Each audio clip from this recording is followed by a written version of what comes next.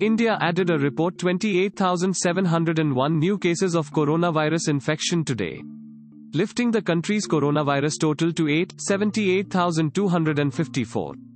The death toll surged to 23,174 with 500 patients dying to the infection in a day. According to figures released by the Health Ministry, there are 301,609 active coronavirus cases in the nation. In the last 24 hours, a total of 18,850 victims were healed of the coronavirus infection. Thanks for listening to the latest News Suno. Download the latest News Suno app or visit latestnewssuno.com. Subscribe to our podcast on Spotify, iTunes or Google Podcast. अब news सुनो बस 60 second में.